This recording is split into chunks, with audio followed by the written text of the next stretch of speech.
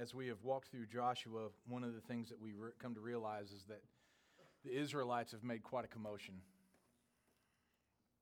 They have stirred up the nations that are around them, and they have proceeded to cause a great consternation amongst the Canaanites and all those that are in the land that God has given the Israelites.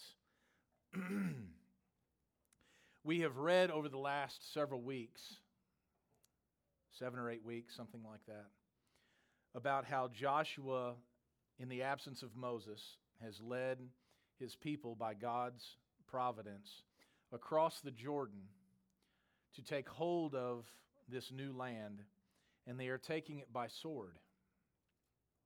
And we have said that that is an interesting comparison, and by God's providence in our own lives, how we are walking through on Sunday mornings, how Israel is taking the promised land by sword, but on Wednesday nights we are walking through Acts, how God, by His providence, is leading the disciples to spread God's glory through the gospel.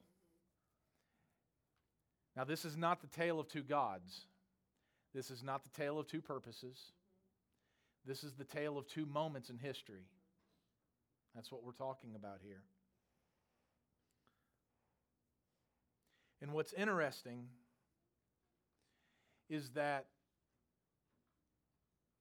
as God leads His people vicariously through Joshua, striking fear into the hearts of the nations that surround them, likewise, the gospel of Jesus Christ will strike fear in those who are separated from Christ and who do not desire to be with Christ.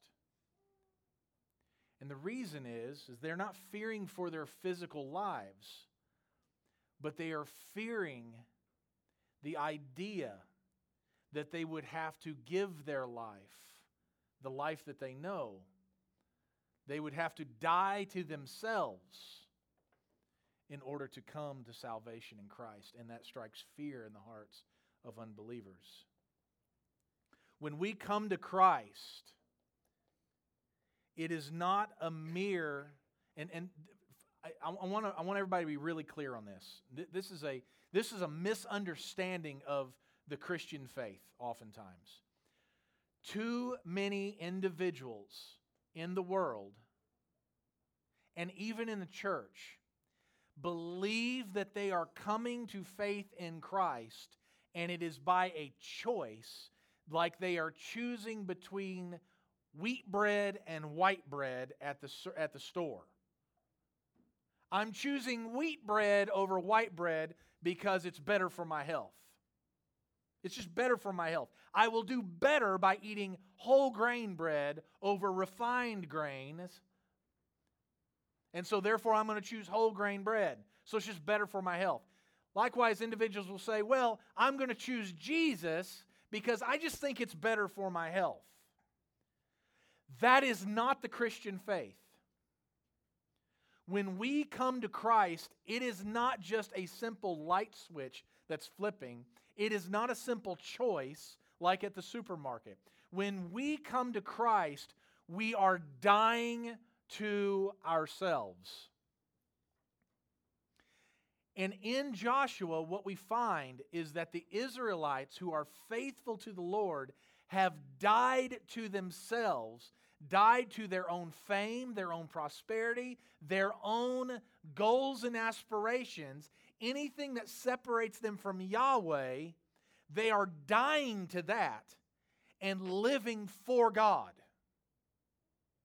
And that's what we must do. If you simply think that you can choose Jesus amongst many other choices, and that Jesus is just one of a plethora of choices that you can make, then you are wrong-headed about the Christian faith. When we come to Christ, we are dying to ourselves and rising to new life in Jesus Christ. We're going to talk more about that here in a little bit, especially as we talk about this miracle that has become so commonplace that sometimes we find it just normal. This idea that God stopped the sun in its place, if you will, or as we now know it, stopped the earth from spinning for a day to allow the sun to continue to shine. And what I want to impress on you is that the miracle that God demonstrates in Joshua is no greater than. In fact, I will even say this. It is not greater than. It is less than. As unbelievable as that is, it does not compare to when God reaches into the heart of sinful man and changes him from death to life. Anyone in here who is a Christian has experienced a greater miracle than the sun not ceasing to shine on that day of battle. This morning's message is entitled, Even the Sun Obeys Him. And the subtitle, I don't do subtitles often, but I did this morning, is How Prayer Can Change the World. And I have 6 points that we're going to walk through, verses 12 through 15 of Joshua chapter 10. And we're going to look at this story. Let's pray real quick before we dive in here. Father, we thank you and we love you and we give you all the praise and glory this morning as we come before you as humble participants in this worship service, Lord. Father, I pray that you would lead our hearts and our minds, lead our emotions, our intuitions to gaze upon your word and to understand it, to love it, to let it guide us.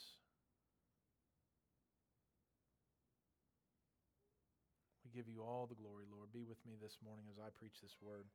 And I pray that I would be faithful in preaching it, Lord. We love you, and it's in Jesus' name we pray. Amen.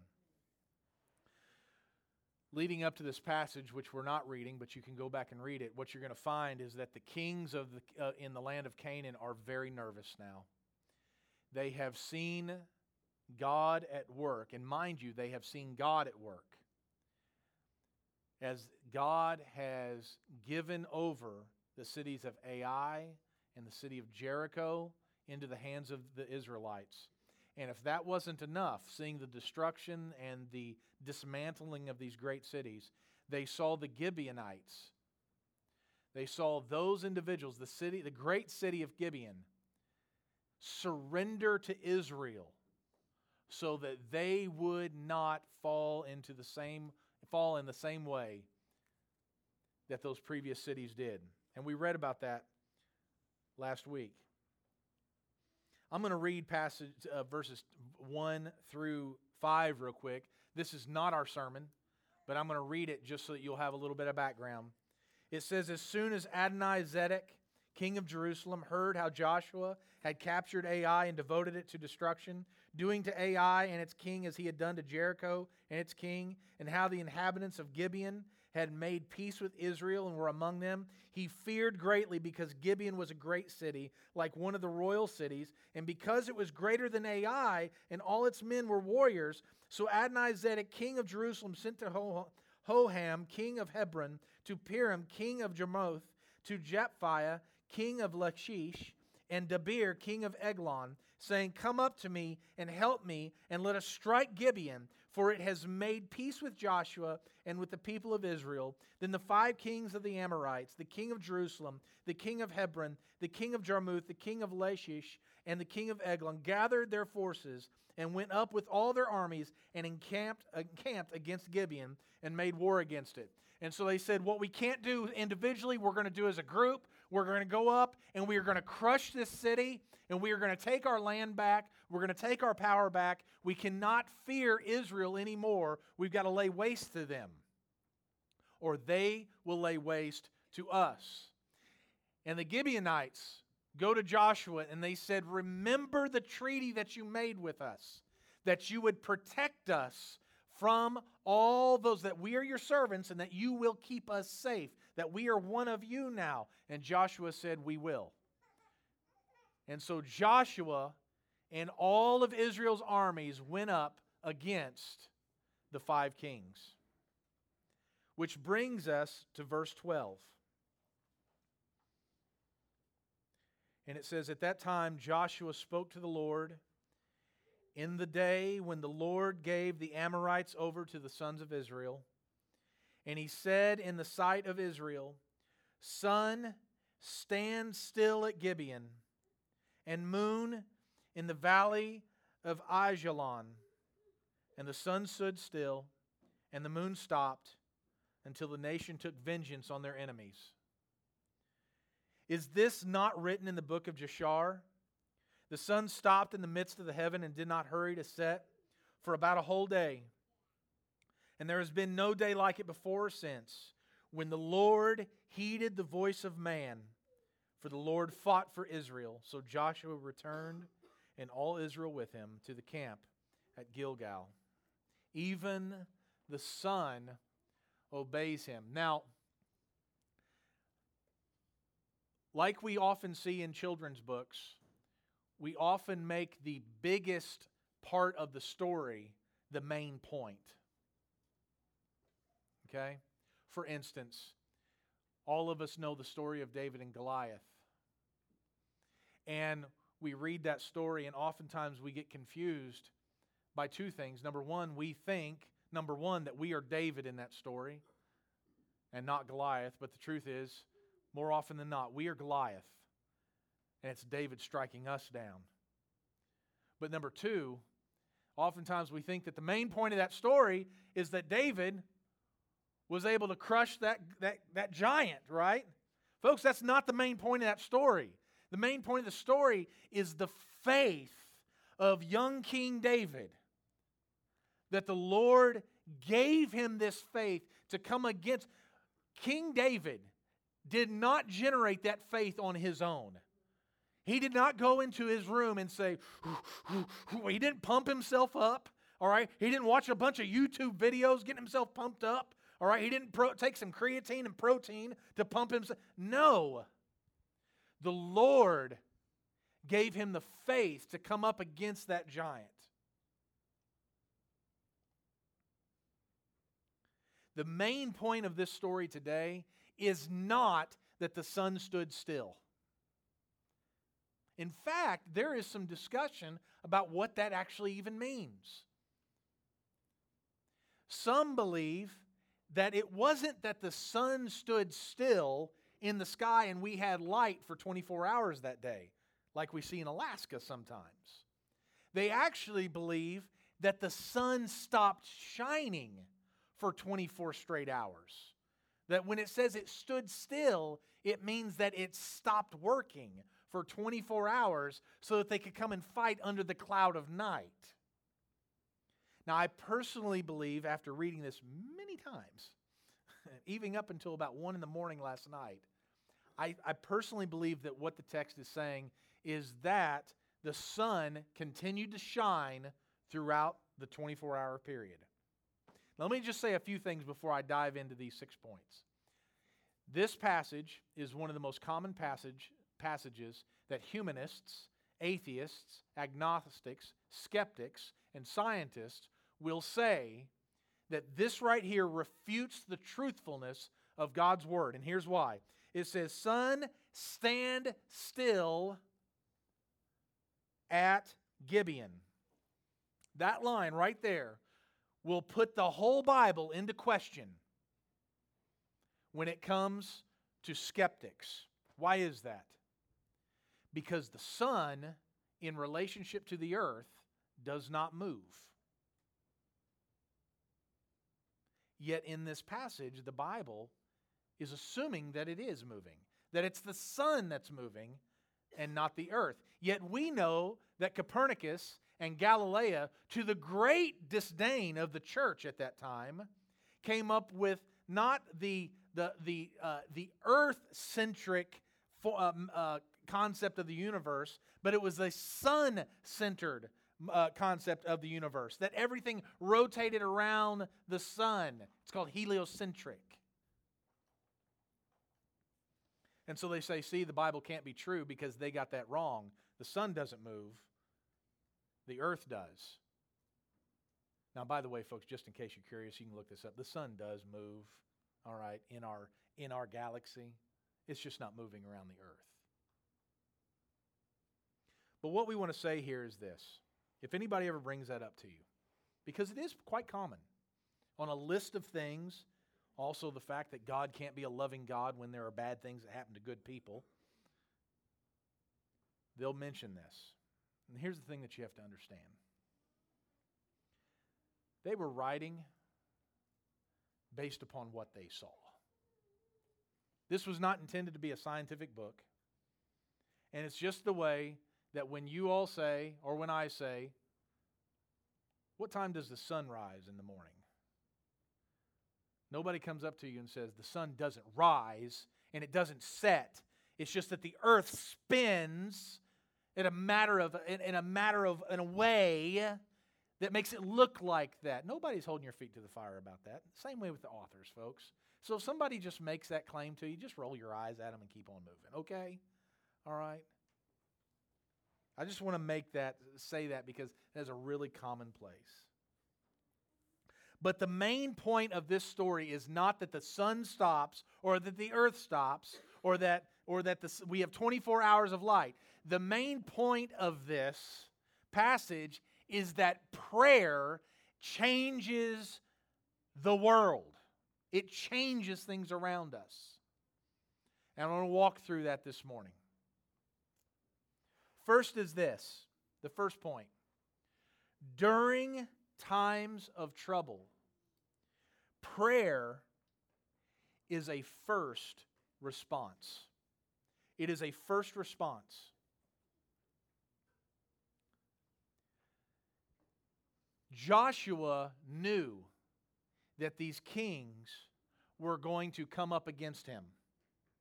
Joshua knew that by their own strength, they would not be able to defeat these 5 kings. Why did he know that?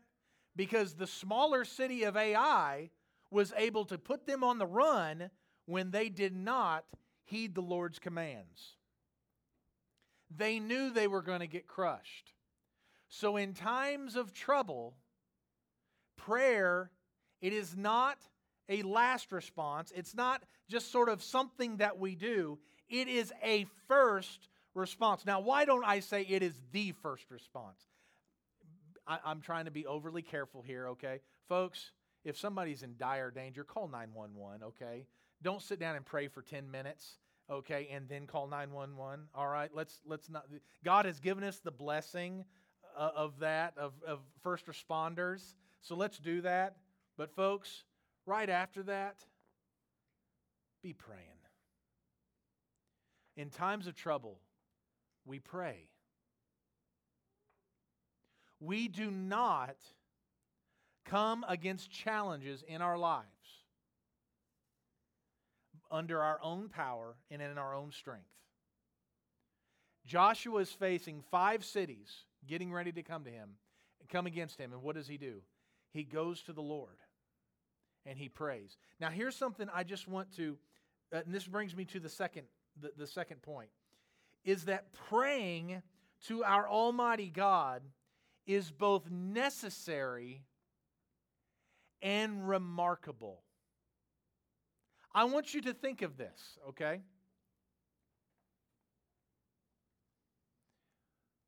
I have mentioned this to you before. It has been told to us at times that an almighty God does not or could not care about our piddly problems. We are little bitty sheep in comparison to who He is, right? But the truth is this. is that the Almighty God of the universe, the one who created everything, all things, not only asks that we would come to Him, He demands it.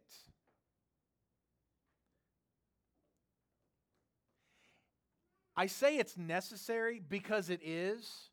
We do not go through this life, especially as Christians, on our own. We go before a holy God and we ask Him. We beseech Him. We seek His face in everything that we do. So it is necessary, but it's also remarkable. I want you to think about this. How many kings or queens throughout history would just allow little old me or little old you to go before them and ask them about or seek their counsel for our piddly troubles? Think of it in our own situation, our own context. If you got an issue in your life, why don't you drive up to D.C. and go knock on the front door of the White House? See if Joe Biden answers. He ain't answering, folks. And by the way, you ain't getting to the front door of the White House. You know, back in the day, you could. Back in the day, around the time, I believe it was the time of Abraham Lincoln, you could go up to the front door of the White House, knock on the door, and go in. You could go in. It was the people's house. Now, when you go to D.C., you can't get closer than about 200 yards. And just so you know, there are trained snipers on every one of you. And some of you look a little odd, and so there's like more guns on you. Okay? I'm just saying. You can't go to the front door and tell the president your problems. But the God of the universe, in the most remarkable of ways, has asked us to come before Him with every trial, with every challenge, with every joy, with every single thing. Come before Him, and He is not telling you to wait in line. He says, "Come to me, ye who are weary, ye who are heavy laden, come to me." And what does He say? "I will give you rest." That is remarkable, and we take it for granted. And I'm the first one. We have this kind of thing at night that around 9 o'clock, Jackson goes and gets his teeth brushed, and then I walk him up to upstairs to put him to bed. All right? And that moment cannot go forward until I pray. He will not fall asleep until I pray. Because I've tried it. I've tried putting him in bed, and I just kind of walk out and just kind of go down. Either I have forgotten or something like that. And I'll get halfway down the stairs or all the way down the stairs. It's a horrible thing having to walk back up the stairs. And all of a sudden I hear Jackson from upstairs saying, "You didn't pray!" And then the guilt of the Holy Spirit comes on. And I have to trek back upstairs. And I pray. But I take those prayers for granted sometimes. And I can tell you that I take them for granted for this one very thing. In fact, it happened last night. I was tired. It was time to go to bed. So I covered him up and I said a prayer. And when I got done, I said, "Amen." And Jackson said, "Is that it?" And I was like, "Yeah, I'm tired." And then as it is, I got to my office and started pulling together the final parts of the sermon, talking about prayer. And I was like, my gosh, we take prayer for granted. Why doesn't God just smite me for that? I mean, I'm so lackadaisical about my prayers. And how often are my prayers the saying, "Lord, please give us sweet dreams. Lord, help us to wake up in the morning for church. Help us to not be tired. Lord, help us to, not toss and turn. Don't let the bed bugs bite. Amen." I'm just like reciting, and I can't be alone here. I know some of you are like, oh my gosh, he's a pastor, and I can't believe he's doing that. All right? I know I can't be alone here in this. I know there have got to be other people, either in here or listening to this, that even though you won't admit it, you're like, I do the same thing. I do the same thing. My prayers are rote. My prayers are, it's like I don't even know what I'm saying. It's like I'm just talking to myself. And it's because sometimes we take for granted. I don't want to say that we don't believe prayer works. I do believe that we believe prayer works. I'm not saying that we doubt God's existence and so we just kind of say prayers. I don't believe that at all. I believe that we do believe that God exists, that He is a remarkable God.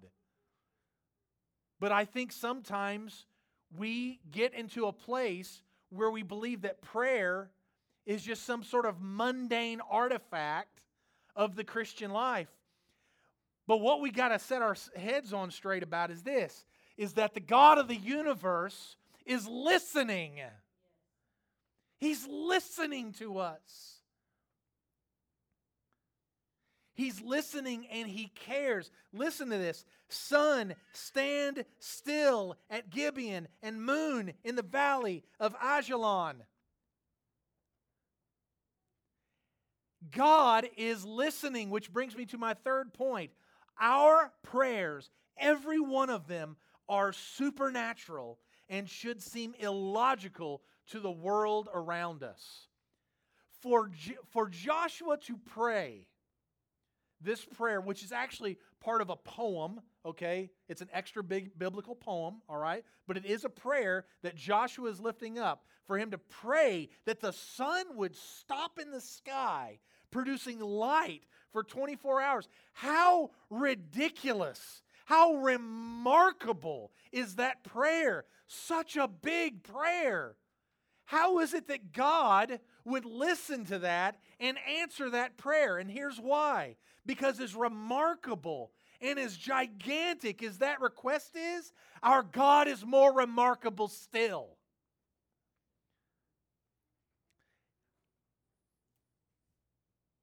This is what's fascinating with it. I want you to listen to this real quick, okay? The circumference of the sun is 2.7 million miles. That's around the sun, 2.7 million miles. The core temperature of the sun is 27 million degrees Fahrenheit. It's like Florida. The surface temperature of the sun is 10 million degrees Fahrenheit. It is so hot that diamonds boil on the surface of the sun. Folks, that is remarkable. I can't even fathom that. Like I say 27 million. I had to do the math multiple times to see if I carried the one. Okay? I mean, it was crazy. I don't even understand what that is. I don't even understand what that is, honestly. And so when Joshua says, Lord, stop the sun in its place, when we realize how amazing and remarkable the sun is, you're thinking, how can that be? That's impossible. That's impossible for that to happen. And that's what the world sees. They say it's illogical. It's impossible. It can't happen. Folks, it's not impossible for the one who made it. It's not impossible for the one who created it. And folks, He didn't create it by taking all these unbelievable calculations and all these things that we don't understand and piecing all these things together. He made it by saying, let there be light. Let me put the sun in the sky, bringing out the day, and the moon in the sky, bringing light to the night. It was like that. And if our holy God can do that, then surely He can stop the earth from spinning on its axis for just a few hours more, giving light to the armies of Israel, allowing them to crush these 5 armies. Our prayers, every one of them, they are supernatural. When you go to a holy God in prayer, that is not something earthly or mundane. It is not meant to be logical. It is supernatural. It is something other than our everyday existence. When you entertain a holy God with your prayers, you are going outside the bounds of what humans are capable of doing and going before the throne of a holy God who can stop the earth on its axis, who can cast a mountain into the sea.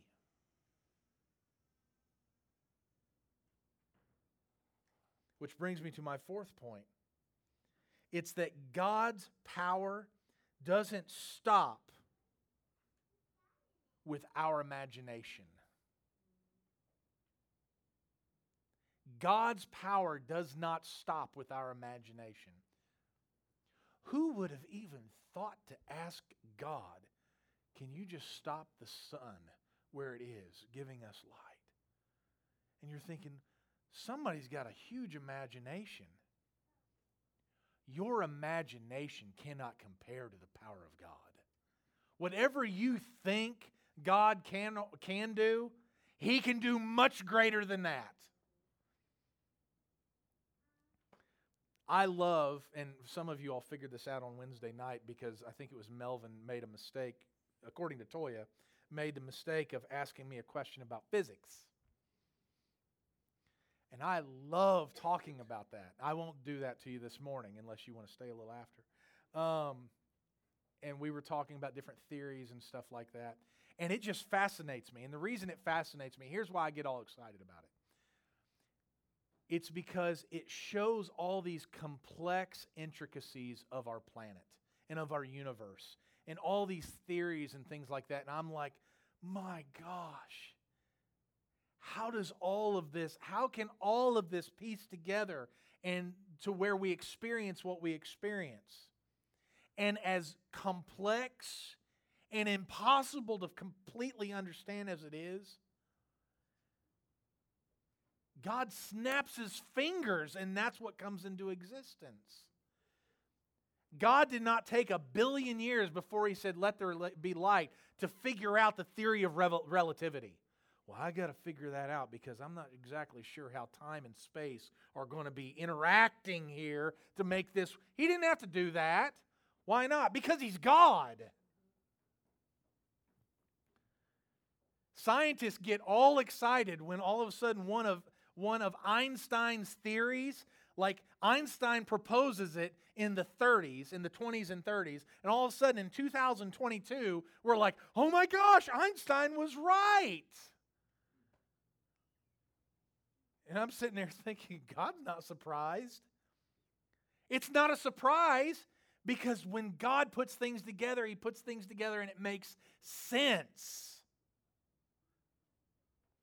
God's power does not stop where our imagination stops. In fact, I would even say this. God's power transcends where our imagination begins and ends. It transcends that. Why does that matter for us? I mean, we're talking about sun. Most of us are not going to go outside and say, could you, Lord, could you just stop the sun for just a little? Crystal might, all right? Because, the days are getting shorter and you're like, I want more sun, right? But most of us are not going to do that. So why does this matter? It matters because of this. We need to stop in our prayers. We need to stop thinking so small. And we need to be thinking big.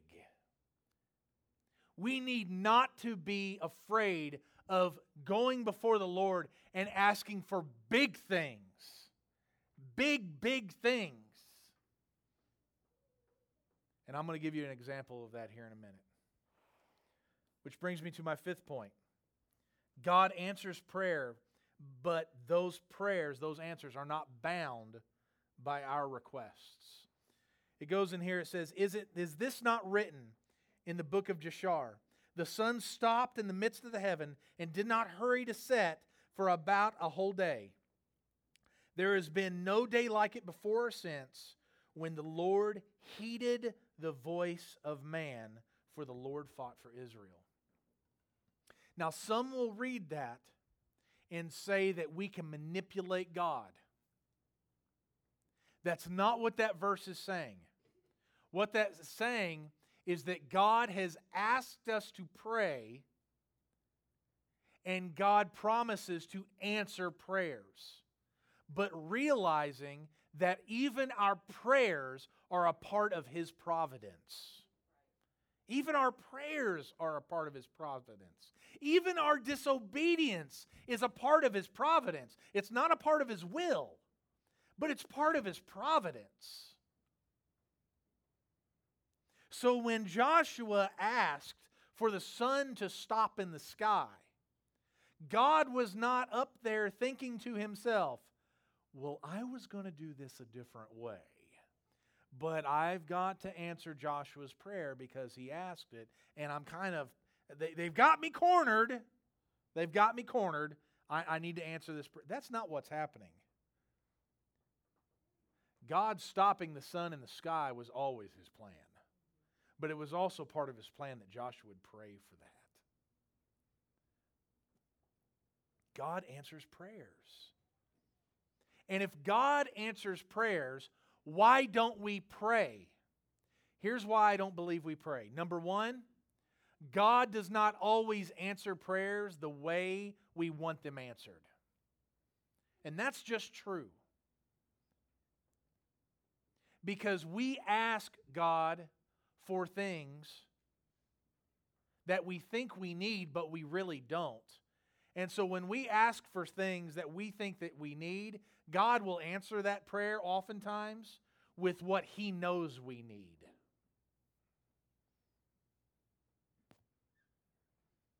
And the other is that God doesn't answer in a timely way. That we want God to answer like this. But there's a time frame. It is God's timing, not ours. So God does answer prayer, but it is not bound by our intentions or our will or our desires. God answers prayer according to His own time and His own providence. But that shouldn't prevent us from praying. That should force us to want to even pray more, because God's will always supersede and will be better than our own. And finally, God fights for His people. It says here, there has been no day like it before or since when God heeded the voice of man, for the Lord fought for Israel. The Lord is fighting for us. When Paul in the book of Romans speaks of how God is for us and He is not against us, that is no little thing.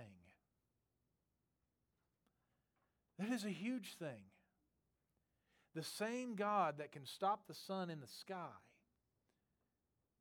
is for you. He's for you. He's not against you. He's cheering for you. He's rooting. We always think, someone is our biggest fan, right? Listen to me. God, I'm not saying God is our fan, but I am telling you this. God is rooting for your success. Not worldly success, but godly, Christ-exalting success. He is rooting for that. Because when you succeed, He receives the glory. He is fighting for you.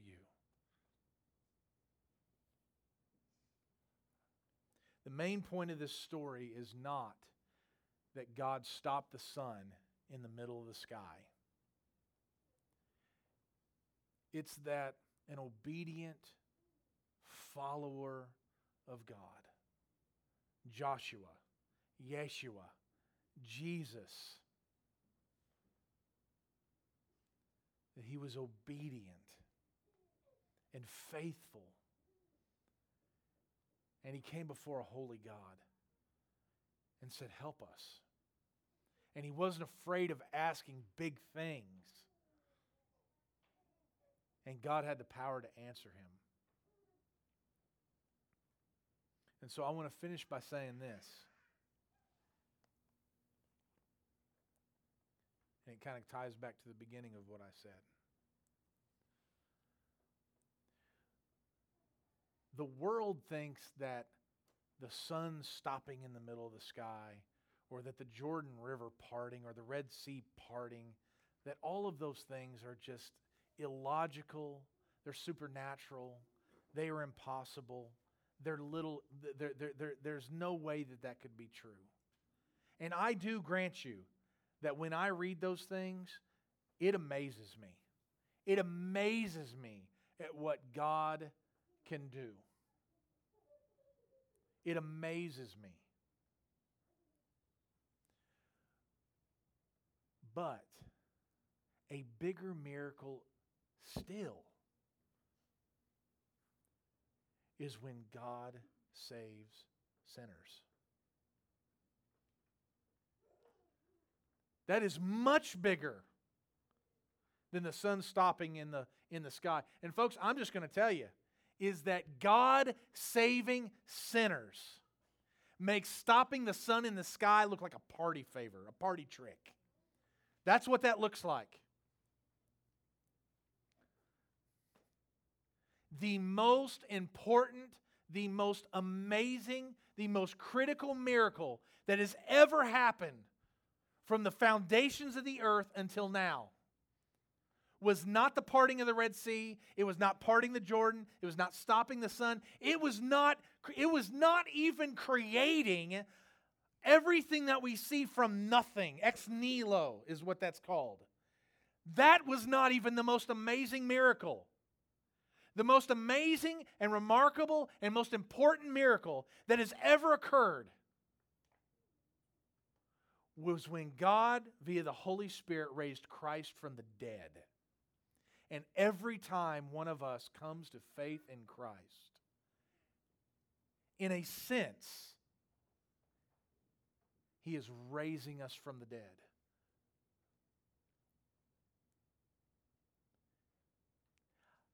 I just hope. My hope is this. What am I going to get out of this sermon, right? Because we're consumers, right? We always got to get something out of something, right? Well, here's what I want you to get out of this. Number one, don't be afraid to pray and to pray big. That's number one. Pray and pray big. And then just wait. Just wait. That's number one. And then number two is this. The biggest, most remarkable prayer that you could pray is that God would save sinners.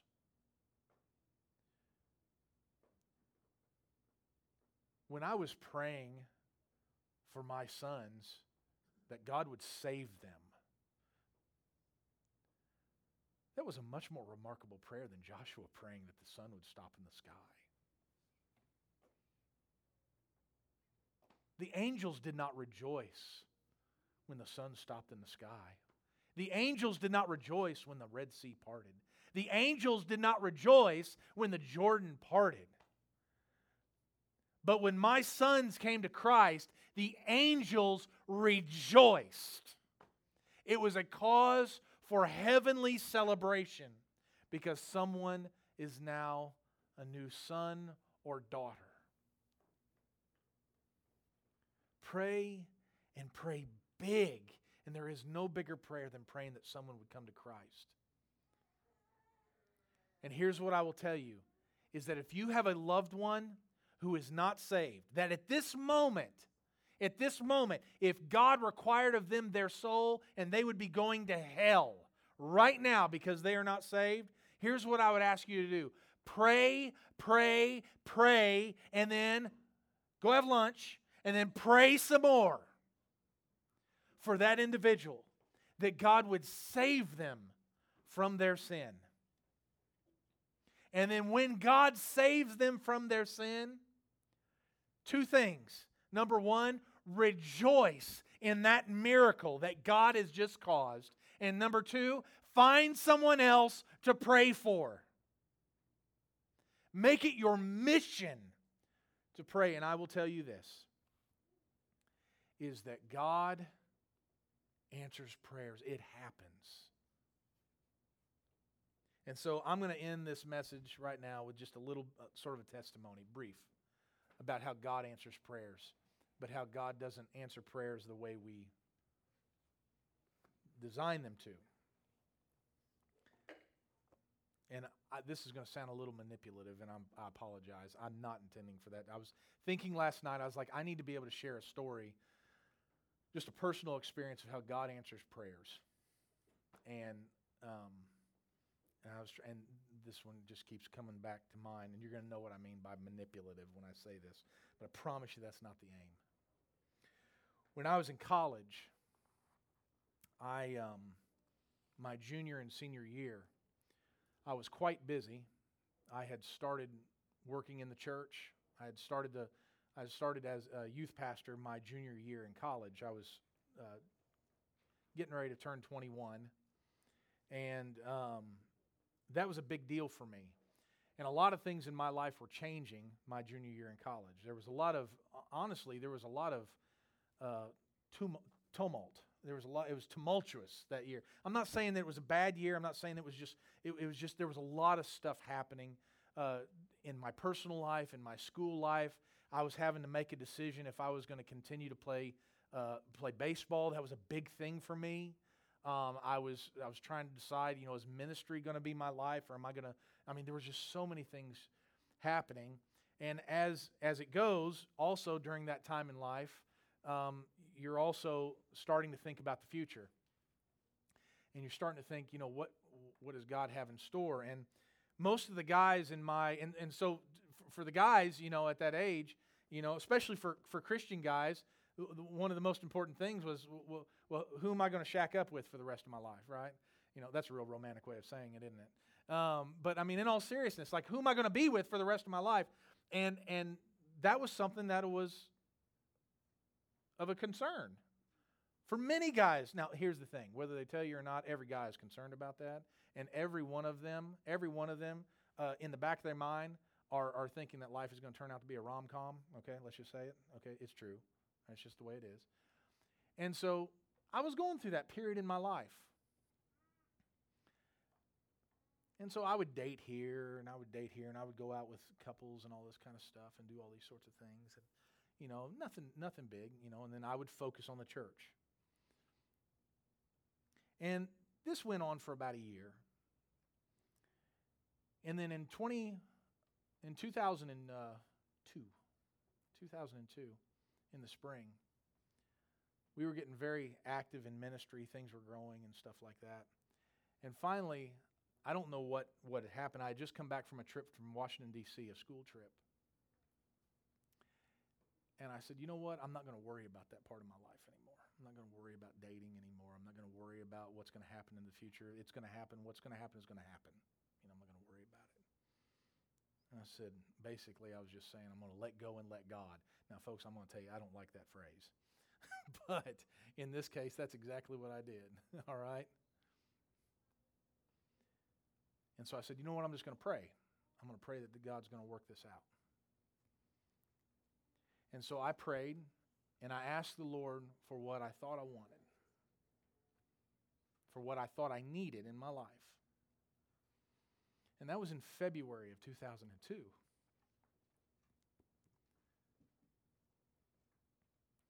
On March 20th of 2002, I got a phone call out of the blue from somebody I really didn't know. It was the same night that Indiana beat Duke in the NCAA tournament. I like to put things in perspective, folks. And I got a phone call asking if I'd like to go out on a double date. And I asked some questions about the intended party that I was going to be going out on the date with. Again, real romantic, right? He answered those questions thoroughly, and I said, okay, we'll do it. And we went on that date. And then in June, I asked that young lady to marry me. And in January, we got married of 2003. So less than a year later. Now, why do I tell you that story? It's this, is that I prayed that God would put this individual in my life that would meet my desires and meet my needs, and I was being genuine about that. This is what I thought I would need. And some of you all in here know exactly what I'm talking about when I say this. And I'm here to tell you that God did not answer that prayer. He did not answer that prayer. Not in the way that I asked.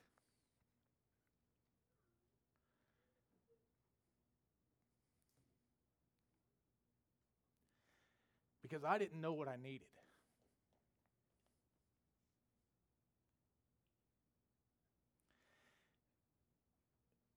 Because at that time, I didn't understand what asking big things were. I was asking for little things. I wasn't asking for big things. And so when I say that God didn't answer my prayer, that's not exactly true. Here's what He did. He took my little prayer, and He just blew it out of the water.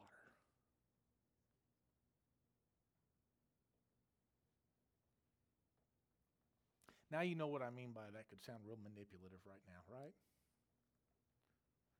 And I don't mean that to be that. We did not get in a fight last night that's putting me in. I'm trying to get back in the good graces, okay? It's just honest to goodness, folks.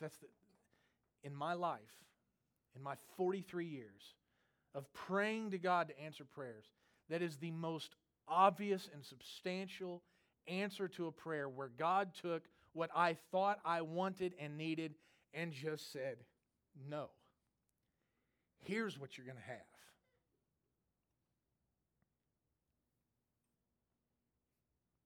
And I can honestly say that if He had answered my prayers exactly how I had wanted, who knows what would have happened? I'd probably be miserable. Who knows? I mean, I was praying for somebody who liked hunting and stuff, but they would always be there, and they'd be shooting my deer and stuff. I'd be miserable.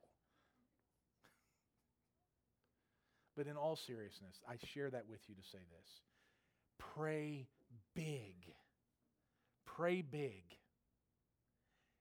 I'm not telling you to put God to the test. Here's what I'm telling you to do. Challenge Him. Challenge Him to exceed your wildest dreams. Challenge Him to exceed your wildest dreams. Because God cares. And He loves us. And He is rooting for us. God didn't have to stop that sun in the sky. He could have done something else, less magnificent, less remarkable. I mean, in the story before, He dropped hailstones from the sky to crush these armies. They go out with the swords, right? But what really destroyed the armies? These massive hailstones that were coming down, just landing on people. And I'm like, goodness. I was like, show off a little, won't you, God? Right? And that's the funny thing. When we pray and we see God answering our prayers, one of the most remarkable things, sometimes when God answers a prayer for me, like in the case of me and Crystal, one of the things that just comes to mind right now is like, you were showing off, weren't you? You were showing off. The Lord was showing off because I asked this little bitty thing and then He's just like, well, watch what I can do, right? Just pray that God would show off in your life. You know what? Because, folks, it's not arrogant for God to do it, right? Let Him do it. Let Him do it. And it will change your life.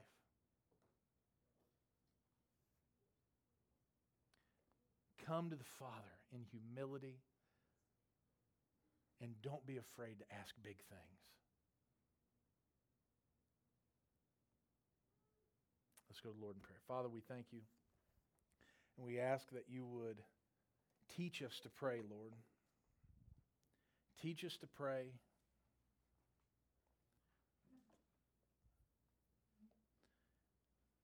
And help us to be amazed at the answers that you give us, Lord. Let us pray according to your word, by your word, in the full knowledge of your word. And help us to have the faith to believe that you will answer. And it's in Christ's name we pray. Amen.